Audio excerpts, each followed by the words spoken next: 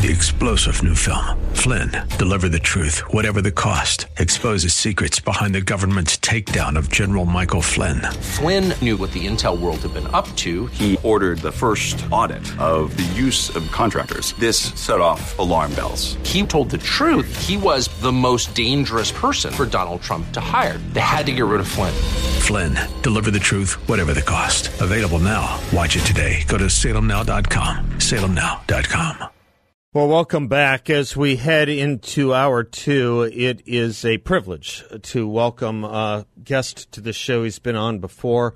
If anyone knows more Middle East history than this man, I have yet to hear of him. His name is Meir Jolovitz, born in Israel and formerly served in the Israeli Defense Forces. He earned his graduate degree in international relations and political theory. In fact, his thesis couldn't have been more on point. The Politics of Terror in the Middle East, a study of ideology, strategy, and tactics.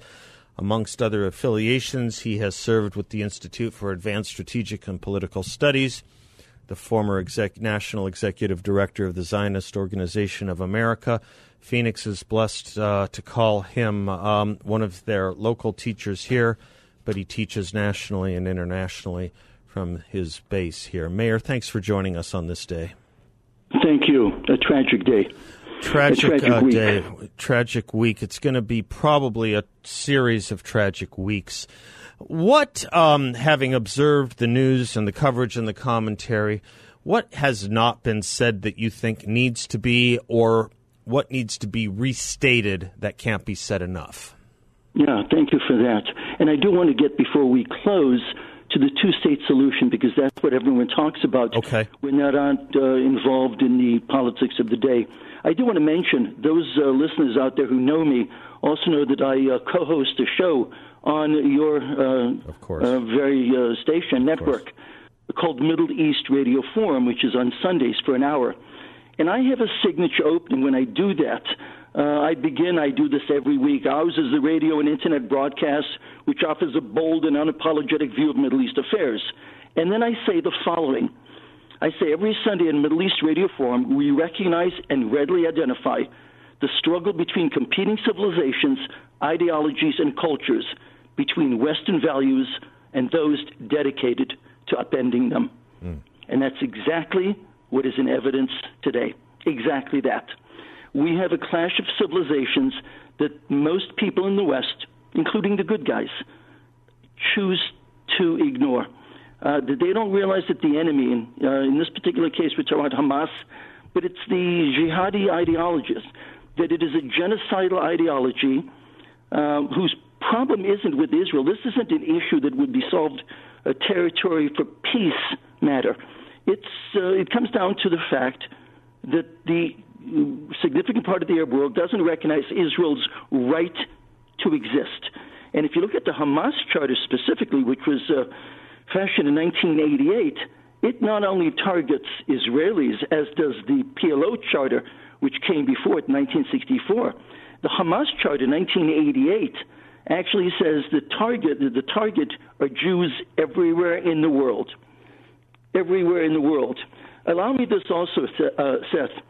People talk about, and I just heard it, in fact, on this network just a couple of hours ago, where they refer to Fatah, which is the military branch of the Palestinian Authority, as the more moderate of the two, that Hamas is the more radical of the two. The reason there haven't been elections in the Middle East for 20 years now is because if elections were held, the people who the squad thinks are the victims in Gaza, these are the people who wholeheartedly endorse, embrace, support Hamas, the more radical of the two. But to suggest that they are really more radical is really a misconception. The day after this attack that happened on October 7th, a day that will live in infamy, certainly for any Israeli anywhere, Fatah came out in social media, and Fatah, mind you, the moderate element, and they praised the attack by Hamas. And allow me to take just 3 bullets from their own social media sites, and I'm talking about across the board. And what they did is they say, we applaud Hamas for their strike against the sons of apes and pigs slaughter everyone who is Israeli. And they go on to talk about the fact that they want to liberate the towns, and they list the towns in Israel proper, of course. They go on to suggest, slaughter them by Allah. This is our final promise. Now, again, this came from Fatah, congratulating Hamas for what it's doing. And it went on using some very rich and deliberate language and talking about exterminating the Zionist enemy. And once again, as they always end, Allah willing, this is the jihad for victory and martyrdom. And they end by applauding the Hamas terrorists as heroic fighters of a common cause. We seem to want to ignore that. I've heard on various shows people talking about what's the American role here, the two-state solution. The two-state solution, of course, presupposing that there's going to be a Palestine. Well, anyone who has a pulse and an IQ must understand that the notion of Palestine, an entity, is basically a confederation of two elements. One is the West Bank, or as it should be called, Judea and Samaria, and the other is Gaza. Those are the two elements, territories, which combined will be Palestine. So anyone after this who actually believes that there's any life that should be left in the discussion of a two-state solution is either truly anti-Semitic or just truly stupid, because a two-state solution presupposes giving Hamas, these butchers, Nazis no less, a state of their own. A state of their own. And just the fact that I mentioned Nazi, and I'll end at least for the moment with this sentence or this comment, and it's important, it's a personal one. Both my parents were Holocaust survivors. My father survived 13 camps. He survived a number of death camps as well. He was liberated from Mauthausen in Austria on May 5th, 1945. 3 years later, my father was in the IAF, in the Israel Air Force, a very poor Air Force, one would say. And he fought, of course, in the War of Independence. When I was still a young lad, my father said to me, we're fighting the same enemy. They are Nazis. They just happen to be wearing a different uniform. Of course, too, as a historian, Meir, thank you for that opening. We're talking with Meir Jolovitz, Jolovitz. It would be no mistake in understanding, too, and knowing as well that in the 1930s and 1940s, the very representatives of this community were in league with Adolf Hitler, were they not? Exactly right. Right, and we're quite proud of it. In fact, in some of the Arab literature, which they themselves print, they said that it was the Arab side that actually gave Eichmann the idea that a final solution could be more readily fashioned if they turned to to technology rather than killing Jews the way they did in 1941 and 1942. That there had to be a more what's the word I'm looking for? Efficient method of killing Jews. And the Arabs have often taken pride in it, which is remarkable because the word that's thrown by these leftists, the progressives, the people who are today dancing and joining the celebration of Hamas as freedom fighters, they call them, and what have you, are the people who love to throw the word fascist around. Well, if there's any element in the Middle East that supported at any time in history, modern history, the fascist movement, were the Arabs. It was the Arabs.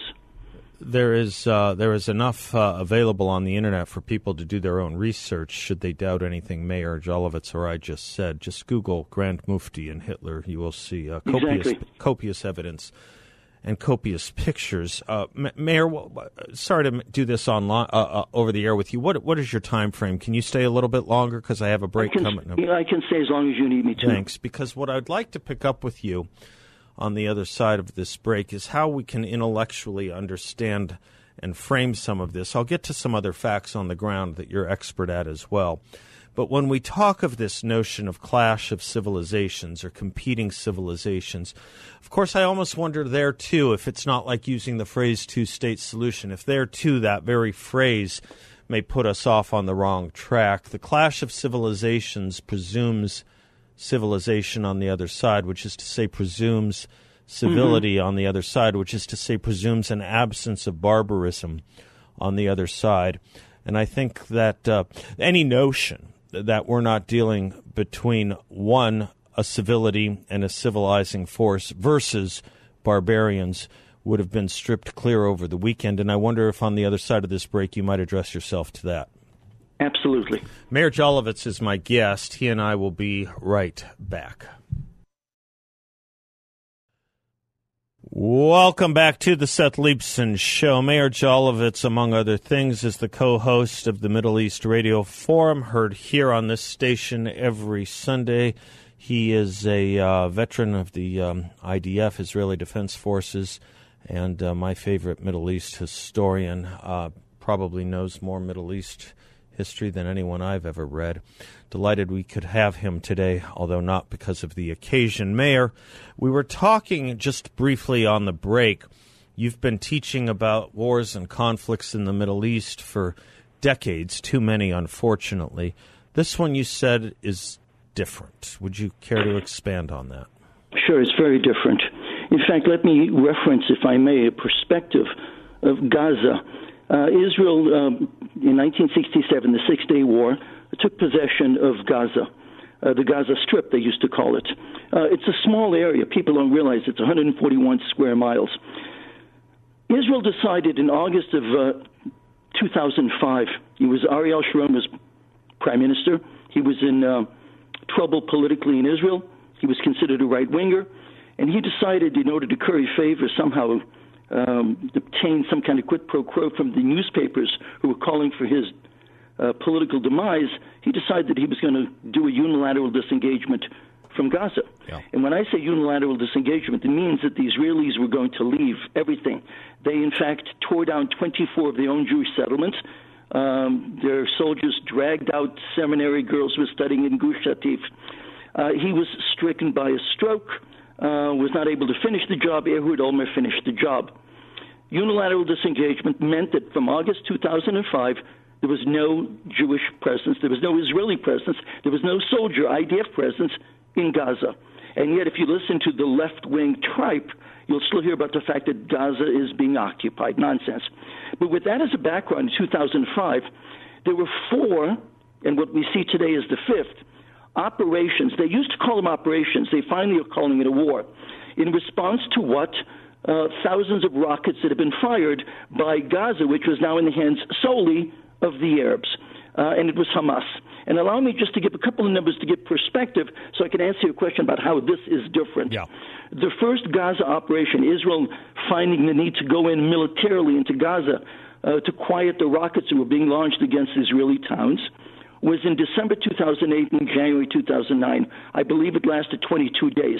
It was called, they always have these beautiful names, Operation Cast Lead. Yeah. Israel gives the names, yeah. Operation Cast Lead. Right. 13 Israelis died.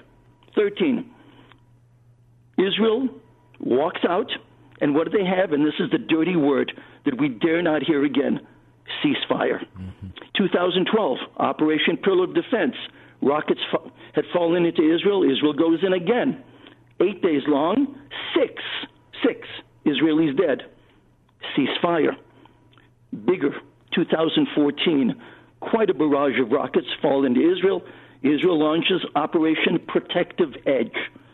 50 days long, 71, which in Israeli terms is a disaster. 71 Israeli deaths. And at the time, we were told, Bibi Netanyahu, of course, this should end all ideas on the part of the Arabs that they might inflict damage on Israel. 2021, Operation Guardian of the Walls, in response to 4,369.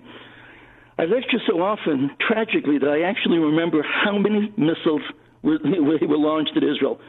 4,369. Operation Guardian of the Walls lasted 11 days, 13 Israeli deaths.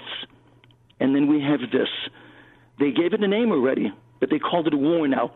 Initially, the first 48 hours, it was called Operation Swords of Iron. And I can't tell you how long it is going to last because it'll be prolonged, but I can tell you that the death count, which today is well north of 900, puts something into perspective that nobody seemed to understand. In the 1967 war, the Six-Day War, where Israel in fact took the territories, Israel was engaged in a war, tanks, jets, against three major armies, Egypt, Syria, and Jordan. 700 died on the part of the Israelis. In one day, October 7th, a couple of days ago, a bunch of terrorists who came in with bulldozers, and if you see them, some of them with flip-flops. There was an operation, there was a problem on the part of the Israelis that will be investigated, and 5, 6, 9 months from today, there will be a commission of inquiry, and heads will roll. And we won't talk about it today. I'll gladly analyze it in the future. But to understand that in Israeli terms, that 900 died in one day, and perhaps died is not, were murdered in one day. And we're finding 200, there was people have seen this. There's no need for me to give the news because they saw the news. But there was a party, a rave, and what's remarkable is it was mostly, almost exclusively peace activists. And they were there. These are the peace activists, the people who believed in the two-state solution, people who believed that we want peace. And they were dancing their rave, the trance dances and everything else. And some motorized gliders came in, some jeeps came in, some motorcycles came in, and of the 600 people who were there, 260 were slaughtered, and that's the word, they were slaughtered. Now, I mentioned to you during the break that I've seen over 600 videos already. The 600 videos that I've seen, most of them were videos produced by Hamas. They were boastful about the manner by which they were murdering these Jews, slaughtering them. You would see a video of the people being taken in, and then they would show you on the same video, a short clip, 2-minute clip, a lifeless body, naked, of a woman who they, and forgive me for being honest, who they say that they raped after she was murdered. This is the clash of civilizations, and you're right, to suggest, is this really civilization? People just do not understand the nature of the beast, and I choose that word specifically. They don't understand the nature of the beast. There's a story that I think, I think that many people have heard. I think Trump used it once when he was still a candidate. I think it was 2016. It was the scorpion and the frog. Yeah. We've heard that. Sure. And it really applies today. For those in the audience who don't know this, it's a story about a scorpion who asks the frog to carry him across the river on its back. And the frog, of course, hesitates out of fear that the scorpion might sting him. So the scorpion argues that if he stings the frog in the middle of the water as they try to cross it, well, they'll both drown. So it would make sense for him to give them a ride. The frog agrees, allows the scorpion on its back. Halfway across the river, scorpion does indeed do what scorpions do. He stung the frog. And as they're both about to go down and drown, the frog asks the scorpion, "Why did you sting? We're both going to die." And the scorpion, we're told and reminded, replies, "I'm a scorpion. It's my nature." I have to take a quick commercial break, Mayor. If you can stay with us, I would very much appreciate it. Mayor Jolovitz is our guest, and that is kind of an interesting story to tell just as I'm going to break, because I was on a call this morning where someone was talking about the animal behavior that we saw this weekend in Israel. And I said, I'm sorry to say, but I've seen most of the footage available that one can see. It's an insult to animals. It's an insult to animals to call what was done to these innocents animal behavior. I'm sure you agree. We'll be right back. To the Seth Leibsohn Show. Welcome back. Mayor Jolovitz is our guest. He is an expert and teacher and educator on Middle Eastern history, graduate degree in international relations and political theory, formerly with the Institute of Advanced Strategic and Political Studies, formerly the National Executive Director of the Zionist Organization of America. Mayor, you were telling me a segment or two ago, I think 2 segments ago, that the idea of a two-state solution is as fallacious as the sun rising in the west, I suppose, and the notion that people will still be clamoring for such, and you heard from the squad that kind of nonsense over the last 24 hours. Tell us, even if it were to happen, what something like that would look like. I have a rough idea of what it would look like. That rough idea is another Libya, another Lebanon, post-1976, or basically another what we saw this past weekend. A one-sentence preamble to going into the two-state solution is the fact that language, which we've heard, it's been ubiquitous with news media the last 72 hours, is they talk about Hamas's attack on Israel, an unprovoked attack. They kept saying an unprovoked attack. Right. The Arabs don't see it that way. They were, in fact, they are provoked. Yeah. They're provoked by the fact that Jews exist in a country called Israel. That's a provocation. When the Arabs talk about the elimination, there's that buzzword occupation, which is everything. You have to understand occupation in order to understand the two-state solution, that it's occupied. And there's a different understanding in the Western world as there is in the Arab world. When Mahmoud Abbas stood side by side with President Biden just last July, and he leaned over, and it was recorded in all the media, he said, we need the United States to support us in undoing the 74 years, mind you, Israel is now 75 years old, this was last year, the 74 years of Israeli occupation. Right. That's not East Jerusalem. That's not Judea, Samaria, West Bank, is it? 74 years of occupation means Israel since its inception as a modern Jewish state. That means Tel Aviv. That means Haifa. Yeah. It means everything. It means that Israel, right. Now, as far as land, people don't understand how small it is, certainly in terms that we might come to fathom. The state of Israel is smaller than Maricopa County in Arizona. The state of Israel is smaller than Maricopa County by 1,000 square miles.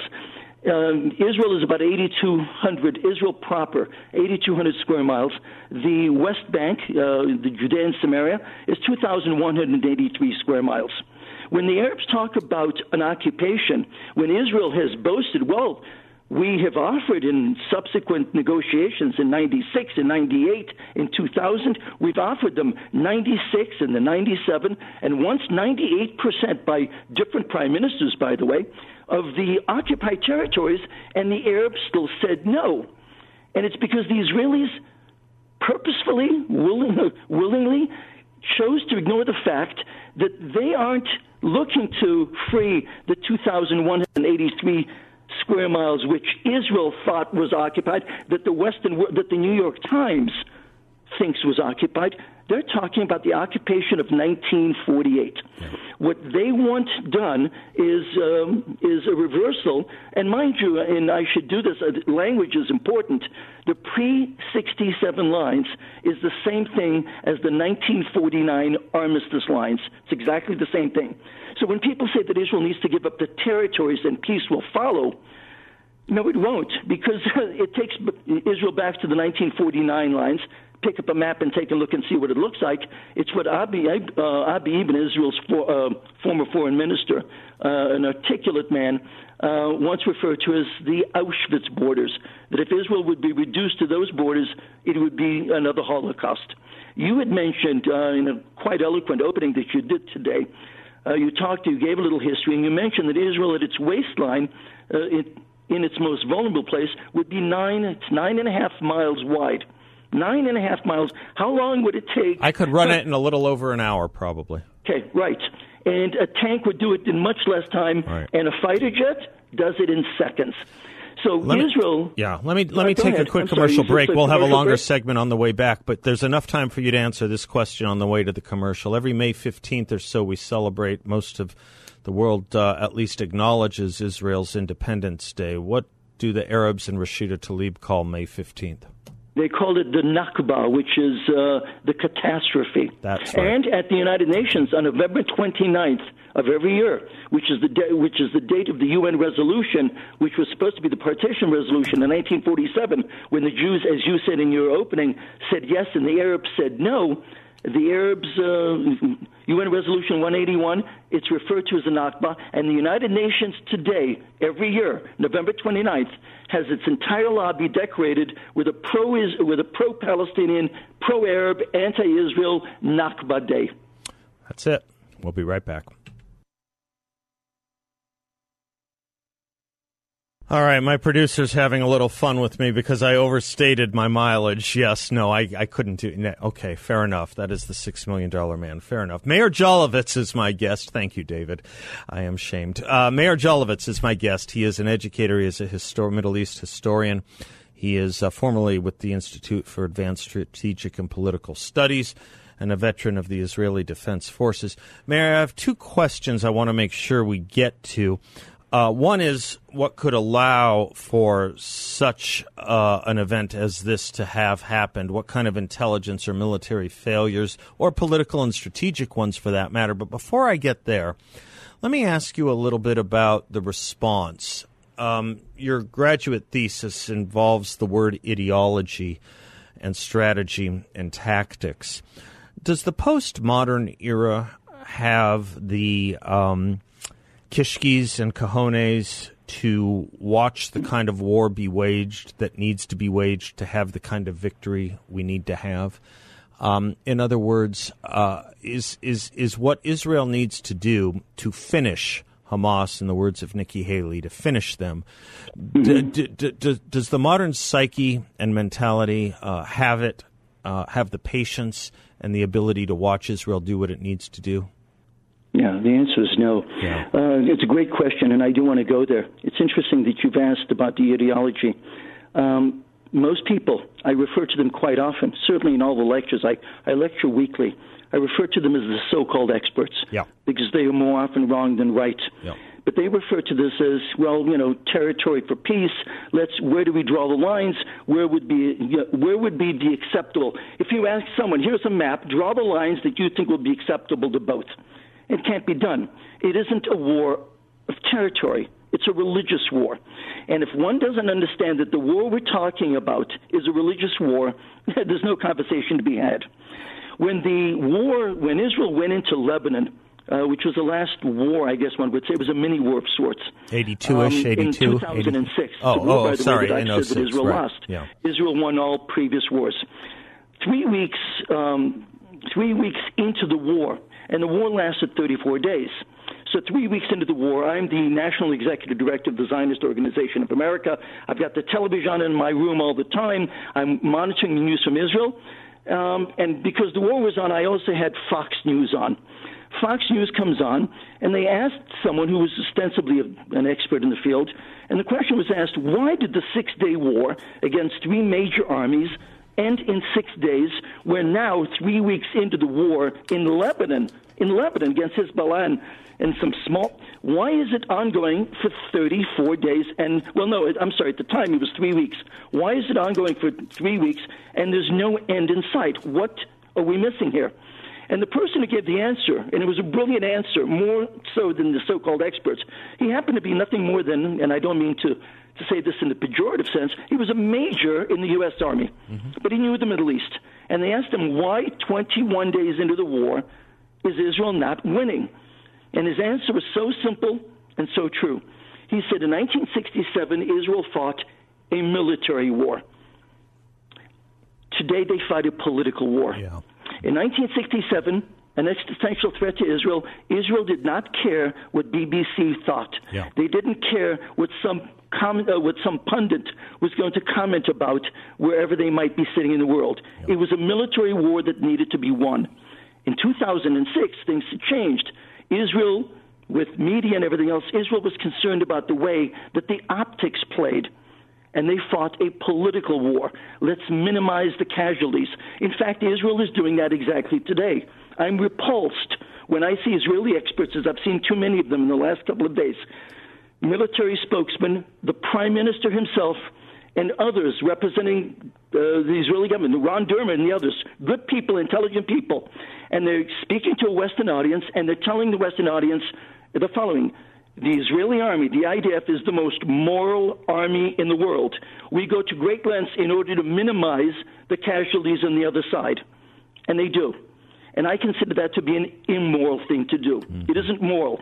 When you send a message to the murderers of your children that before we bomb the buildings as we speak in Gaza, we're going to do this thing called roof knocking. It's also referred to as new roof tapping. We will drop something on the roof of a building, not an explosive. which will tell you that in 20 minutes we're returning. You got to get your butt out because we're going to take down this building. And they, of course, leave with their color television, with their computers, and Israel destroys the building. BBC shows Israel the vast destruction. 8 months ago, Israel went into Lebanon. They flew 72 airstrikes into Lebanon. Excuse me, into Gaza. They flew 72 airstrikes into Gaza in a 3-day period in response to rockets and missiles that were launched into Israel. 3 days, 72 airstrikes. What would the casualty count? 3 dead. Wow. 3 dead. Why would the enemy not be bolstered by the moral enemy that isn't looking to kill us? They're just looking to... There's another part of that piece that I'm really troubled by. It's the other side of the coin. The moment that rockets fall in an Israeli town, Israel, within an hour, sends its sophisticated jets, and they take down, and they announced the same thing 2 days ago. What do? They struck an operations center. They struck a couple of munition factories. I'm using the language that they used, and in an operations headquarters. They struck them. Now, did Israel know that these places existed a day before this massacre? Of course they did. A week ago? Yes. A month ago? Yes. Why didn't Israel strike then? They actually waited until people were targeted. People are running to bomb shelters, sleeping in bomb shelters with their children. And Israel says, oh, yes, we know where the munition factories are. We know where these rockets are manufactured. We're going to go strike. And they do, and they hit them with great precision. Why didn't they want to do it before? The same reason that they hesitated before the Yom Kippur War when Henry Kissinger told Israel, if you strike first, the world's not going to be empathetic to your cause. Take the first blow. And what he told Nixon at the time was, let Israel bleed a little. They'll need us more. It's a tragedy. This is not a way to prosecute a moral war. Israel needs to fight not a political war, but a military war. Israel needs to eliminate the enemy. And Bibi Netanyahu knows, by the way, that his future rests on this. If I have another minute before we go to commercial break, whatever, one of the great commentators on Israeli television, Channel 13, Tzvi Yehezkeli, did a piece that we saw 36 hours ago. It was incredible. They showed what Hamas had publicized 3 weeks ago. They actually showed you, using optics and using animation and everything else, how they were going to strike against Israel. And, of course, the Western world sort of turned, okay, sure. We've seen Iran show that they're going to blow up Washington and New York, and they've got the graphics and the bomb and all this type of thing. Well, Hamas did it also 3 weeks ago, and it showed step by step, literally with visual, all the optics, exactly what they did. It was the graphics showed the incursion into the bulldozers coming in, the motorcycles coming in. They showed rockets being fired into Israel as a diversion, even though they caused great damage. They showed them coming in, attacking communities, and for the perspective, once again, everyone thinks that these are just communities, Jewish communities and settlements on the border. Two of them the one was 12 miles in, and the other was 15 miles in. I mean, they traveled, and they did exactly. And as he did his commentary, this Yehezkeli fellow is tremendous. Hold the thought. That's the tease. We'll get the commentary on the other side of the break. 1 second, Meir. Okay. Be right back. Meir Jolovitz has been generous with his time and his brain, and our guest, he is among other things, he is the co-host of the Middle East Radio Forum, heard here every Sundays. Meir, sorry the break intruded. You were telling us what this commentator from Channel 13 was saying. He was basically showing that Hamas telegraphed quite openly what they were going to do, and he pointed point by point. He goes, they did this, they did this, they did this. And then he pauses and he says, where was Israeli intelligence? The best in the world, where were they? Well, Israeli intelligence, I guess I've often spoken about, especially when I speak to Jewish audiences, about the myth of Jewish intelligence. If you look at what happened in Gaza, I mean, if you're talking about Gaza, the residents in Gaza who want Jews dead, they get their water from Israel. They get their gas from Israel. They get their food from Israel. They get their supplies, which are supposed to be building human health centers, and instead they go for tunnels, which are tunnels into Israel. They get it from Israel. Israel They get it because Israel thinks, well, it looks good, the optics, look what we're doing. Yesterday, there was a video that was shown all over the world. It was recorded actually a day before, and it showed a woman, the head of a clinic in Israel, a cancer clinic, close to the border. And she said, yes, I understand what they're doing right now, but we're here to deal with cancer, and our doors are always open. All citizens, especially children of Gaza, can come in, and we give them free service. We will help them. The former prime minister of Hamas, Ismail Haniyeh, his niece needed heart transplant, heart operation. Where did she go? Israeli hospital. Let him in. So Israel's generosity has not been rewarded, with any similar quid pro quo. The Arabs want them dead. Now, why is Bibi to a certain degree to blame, or Israel, I should say, to blame? Both of them. In July of this year, just 3 months ago, there were 2 encampments on Israel's northern border, inside Israel's territory, encampments by Hezbollah. Israel didn't take it out, as they should have. They went to the United Nations and asked the United Nations to persuade Hezbollah to tear down encampments on Israeli property. Ramadan of this past year, which was in March and April, Hamas took over and they controlled the Temple Mount in Jerusalem. They placed enormous Hamas banners, 40 feet by 20 feet, basically proclaiming the end of Israel. Israel just watched it happen. It was Ramadan. Let them do what they do. When Israel receives the rocket fires, as I said, from Gaza, Israel engages in roof tapping, roof knocking, letting the Arabs know, we're coming, we're going to hit you back. And what do? They bomb empty buildings, mostly at night, in order to keep the casualty count down. The point that I'm making is the Arabs have taken notice. There's a Hebrew word that's often used to people who come to Israel who don't understand the Middle East mentality. It's called fraya. It means succor. The Arabs understand this, and they consider Israel to be absolute suckers. Mayor, I'm going to end it right there for today. Stay close this week. Stay close. Let me thank you very much. I have to run. Bless you, sir. Stay well. 3-star General Michael J. Flynn, head of the Pentagon Intelligence Agency, knew all the government's dirty secrets. He was one of the most respected generals in the military. Flynn knew what the intel world had been up to. He understood its funding. He ordered the first audit of the use of contractors. This set off alarm bells. The explosive new documentary, Flynn, Deliver the Truth, Whatever the Cost, uncovers the facts behind this scandal. Flynn told the truth. He was the most dangerous person for Donald Trump to hire. I find out the worst enemy that I'm going to face in my life is right here in America. They took my assessment and they wanted me to change it. And I was like, I'm not changing it. They had to get rid of Flynn. With in-depth interviews, archival footage, and never-before-seen personal records of the man behind the headlines. I just felt like I was drowning. Flynn, Deliver the Truth, Whatever the Cost. Available now. Watch it today. Go to salemnow.com. salemnow.com.